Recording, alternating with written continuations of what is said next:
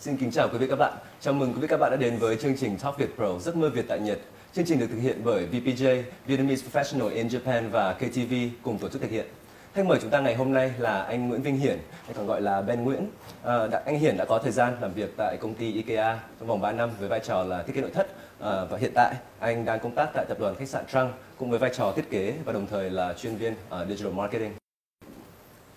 Em chào anh Hiển. Chào em. Và cảm ơn anh đã đến với chương trình ngày hôm nay. Vâng, thì câu hỏi đầu tiên, điều gì đã đưa anh đến với đất nước Nhật Bản ạ? Anh đến Nhật vào năm 2008 và nhờ vào bắt nguồn từ việc là anh xin vào học trường APU, là trường Ritsumeikan Asia Pacific University ở dưới đảo phía nam Kyushu của Nhật. Thì hồi đó anh có nhận được tài trợ học bổng, cho nên là anh cũng nghĩ là trường có môi trường quốc tế và có khá là nhiều bạn bè Việt Nam, cho nên là cảm thấy mình mà sang đó sẽ an tâm, cho nên là anh đã quyết định đi sang học ở trường APU. Trường APU em cũng được biết là cũng rất nhiều cả bạn bè cả quốc tế cả Việt Nam đúng không? Trường đại khái nói đơn giản là trường có chia ra làm 50% là người Nhật và 50% là bạn bè quốc tế. Thì mình được phép chọn học tiếng Anh hoặc là học tiếng Nhật tùy theo khả năng của mình. Thì hồi đó thì anh có chọn học chính là bằng tiếng Anh và học thêm tiếng Nhật. Học thêm tiếng Nhật. Thì sau khi mà đến giai đoạn tốt nghiệp một cái là anh đã có sử dụng tiếng Nhật rất là thành thạo chưa? Sau khi học 4 năm thì mình có đủ khả năng kiểu sống và trang trải ở Nhật và gọi là nói chuyện không có vấn đề gì. Thế hơn em rất là nhiều rồi. Vâng, thì để tiếp tục, em nghĩ là có một điều rất là thú vị bọn em đã được biết khi mà tìm hiểu về profile của anh. Em nghĩ cũng sẽ là một điểm rất là tâm điểm trong cái cuộc nói chuyện của anh em mình ngày hôm nay, đó là việc mà ngay sau khi tốt nghiệp bằng cử nhân ở trường APU thì ngay sau đó anh đã nhập học ở trường thiết kế trong vòng 2 năm và sau đó đi đến ngành thiết kế luôn, mặc dù là ngành học của mình ở trường đại học thì là quản trị kinh doanh và marketing đúng không ạ? Thì anh có thể chia sẻ cho em và mọi người được biết là cái quyết định này nó đã đến như thế nào và nó có phải dễ dàng hay không và mọi chuyện nó xảy ra thế nào? Về cái con đường sự nghiệp của anh thì sau hồi học ở APU thì anh có học về quản trị kinh doanh và marketing. Thì khi học đến năm 3 thì anh cảm thấy là nếu như mà ra trường mà mình đi làm về marketing và về quản trị kinh doanh thì cảm thấy cái công việc nó sẽ không phù hợp với cả cái con người của mình lúc đấy. Và đến thời điểm kiểu từ ngày xưa là anh cũng đã kiểu rất thích có đam mê với cả thiết kế.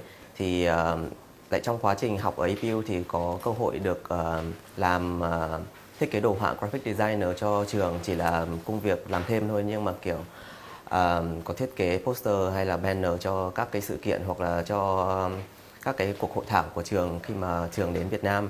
Thì trong quá trình đó thì mình cũng học được các kỹ năng về thiết kế đồ họa. Thế cho nên là cũng nghĩ là nếu như mà mình mà cứ cố tốt nghiệp xong rồi đi tìm việc về kiểu marketing và quản trị kinh doanh lúc đấy thì sẽ cảm thấy là mình sẽ không thực sự thích thú với cả công việc mà mình sẽ làm. Thế cho nên là anh quyết định là theo đuổi học thiết kế. Thì lúc đấy là cũng nghĩ là mình đã có kinh nghiệm và một chút kỹ năng về thiết kế đồ họa rồi, cho nên là anh quyết định là sẽ học một cái gì đấy mới. Thế và anh quyết định là học thiết kế nội thất. Cái nội thất tức là ở đây là mình học trường chuyên môn đúng không? Anh có chuyển lên Tokyo và học trường chuyên môn. Thì trong trường chuyên môn về thiết kế đấy thì có rất là nhiều mảng. Thì cái khoa của anh là khoa thiết kế nội thất. Thì trong khoa nội thất lại có nhiều mảng khác nhau. Đó là kiểu thiết kế sân khấu, thiết kế cho cửa hàng hoặc là thiết kế cho nội thất gia đình.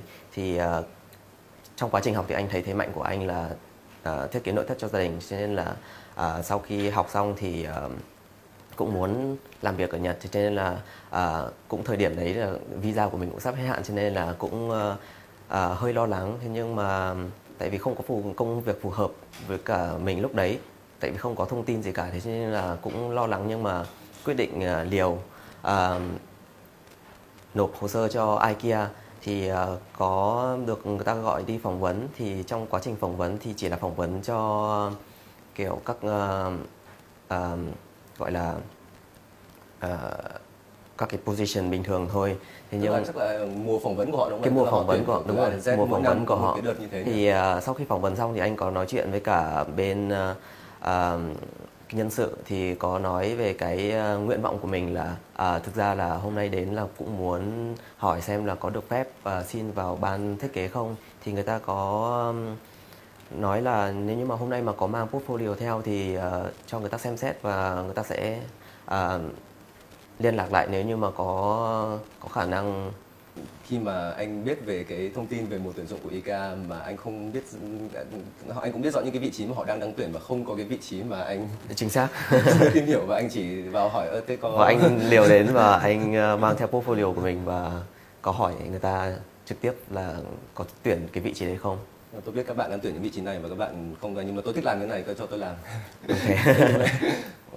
Thì cũng may mắn là người ta cũng khá là linh động và người ta nhận cái hồ sơ đấy của mình và người ta có xem xét cho mình.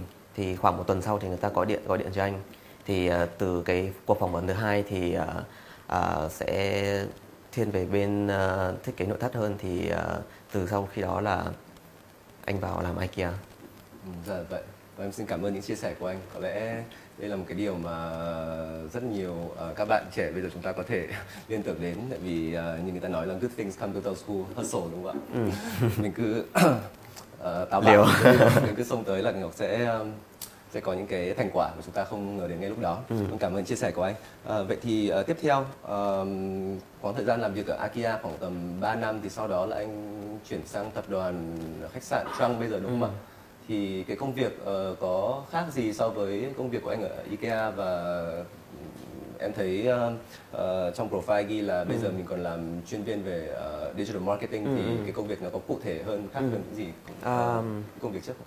Thực ra là hồi làm IKEA thì sau khi làm 3 năm thì mình cũng cảm thấy là cái thời gian của mình ở đây cũng đủ là để cho mình học được tất cả các thứ rồi, cho nên là muốn có một cái thay đổi gì đó. Thì thực ra lúc đấy thì cũng chưa hẳn là lao đầu vào đi tìm việc hay gì đó, nên là cũng kiểu có nói chuyện qua các mối quan hệ của mình. Thì có nghe đến Trăng Hotel. Thì cái thời điểm đấy thì trong hotel mới được khai trương chỉ được khoảng có 1-2 tháng gì đấy thôi. Thế cho nên là cũng đến thử nói chuyện với người ta. Thì lần đầu tiên đến thì chỉ đến chơi thôi, thì cũng cảm thấy là nếu như mà ở đây mà với cái kinh nghiệm làm thiết kế nội thất ở IKEA thì mình có thể xin làm thiết kế nội thất ở đây cũng được.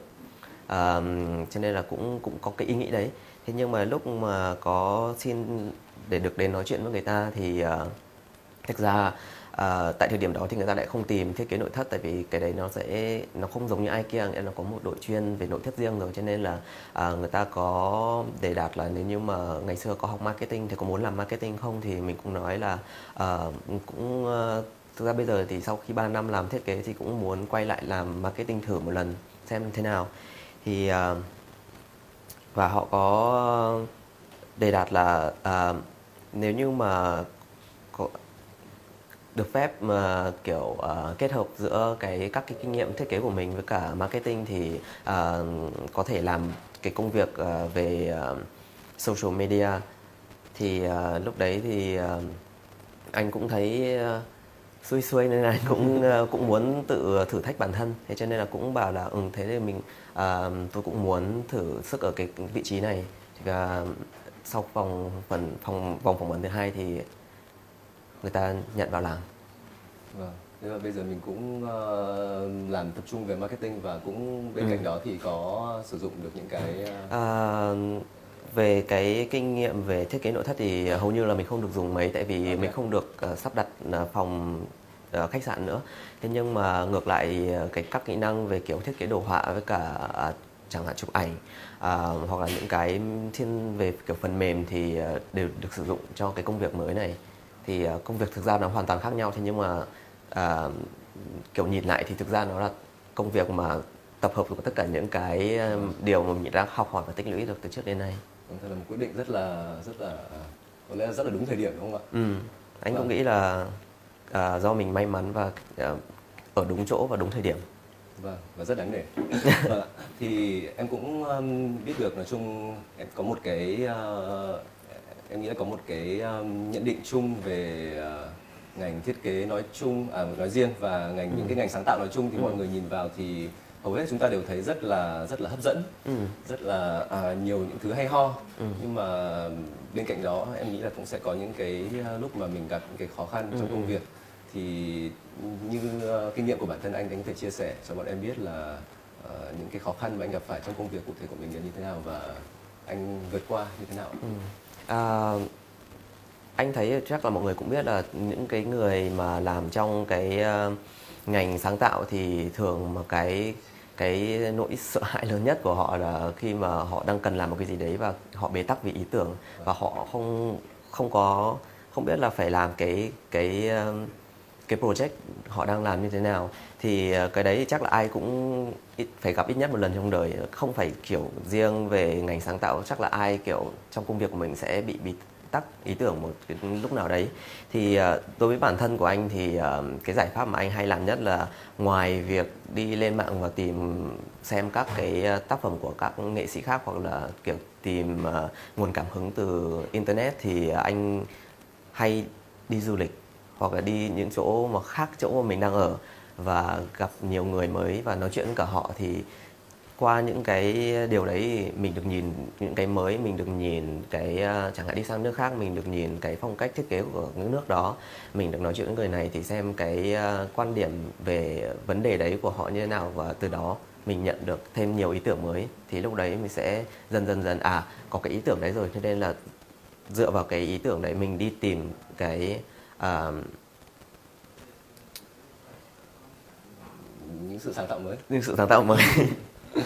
Vâng, thì theo như anh chia sẻ như thế thì em có thể hình dung được là như người ta nói quan điểm, cái câu nói khởi nguồn của cái sự sáng tạo nó từ sự sống mà ra, và nếu như mà chúng ta cứ sống hết mình, lúc nào cũng sống cuộc sống của mình thật là be alive, rất là lúc nào cũng đầy tinh thần, đầy hứng khởi và sống hết mình, thì tự nhiên những cái cảm xúc, những cái ý tưởng nó cũng sẽ từ đó mà nó sẽ tuôn trào và sinh sôi, đúng không ạ? Đúng, chính xác điều này. Vâng, vậy thì để kết thúc chương trình, có cái lời khuyên nào? Ngoài ra em đã nghĩ là trong cùng chia sẻ của mình thì đã có rất là nhiều những cái điều thú vị mà em nghĩ là những bạn trẻ mà cũng muốn chuẩn bị cho bản thân mình cho ngành thiết kế cũng đã có thể rút ra được rồi. Nhưng mà ngoài ra có những gì anh muốn chia sẻ thêm không cho các bạn?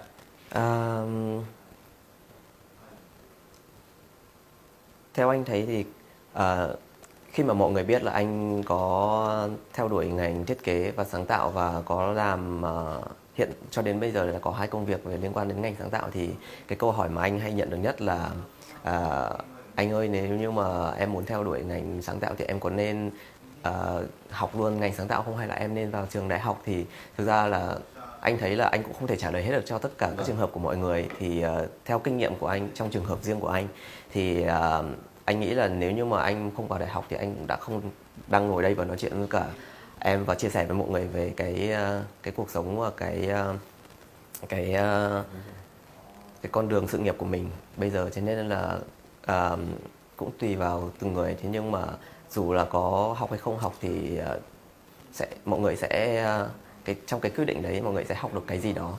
Thì so với anh thì anh có cái thời gian học ở đại học và anh có thời gian để biết là mình muốn làm gì. Thì thì mọi những cái trải nghiệm sống, những trải nghiệm của anh ở trường đại học thì thực ra bây giờ anh vẫn đang áp dụng được, cho nên là anh cũng rất là trân trọng nó. Còn một cái nữa mà anh thấy đó là lý tưởng nhất là khi mà mình muốn làm sáng tạo thì mình nên biết được là mình thích làm cái gì. Còn nếu như mà thực ra cái đấy thì không phải ai cũng làm được ngay từ đầu, thì nếu như mà không biết được mình thích làm cái gì thì hãy làm nhiều vào, làm càng nhiều càng tốt. Thì trong cái việc làm càng nhiều càng tốt thì mình vừa học được thêm nhiều kinh nghiệm mới, và những cái kinh nghiệm này thì sẽ không bao giờ bị thừa cả. Chẳng hạn như là bây giờ anh vẫn đang dùng những cái kinh nghiệm mà từ ngày xưa anh đang tích lũy, mà anh cũng không nghĩ là mình sẽ dùng những cái kinh nghiệm đấy cho mai sau, thì bây giờ anh vẫn đang dùng cái đấy. Và từ cái việc đấy mình cũng sẽ biết đâu tìm được cái nguồn cảm hứng mới, mình sẽ kiểu biết được có khi mình sẽ có đam mê hơn với cái này. Một cái nữa là kiểu trong giới sáng tạo thì luôn luôn có một cái tranh luận, đó là mình nên trung hóa hay là mình nên chuyên môn hóa. Thì cái này nói đơn giản thì nghĩa là thực ra kiểu mình giỏi chuyên về một cái gì đấy hoặc là mình biết nhiều thứ thì Thực ra khi mà mới ra trường thì không phải ai cũng tự nhiên thành một kiểu người chuyên môn, kiểu mình chuyên môn được về cái này. Thế nhưng mà cũng không ai có thể là kiểu bị chung chung được, tại vì mình đã học 2-3 năm về cái môn đấy rồi.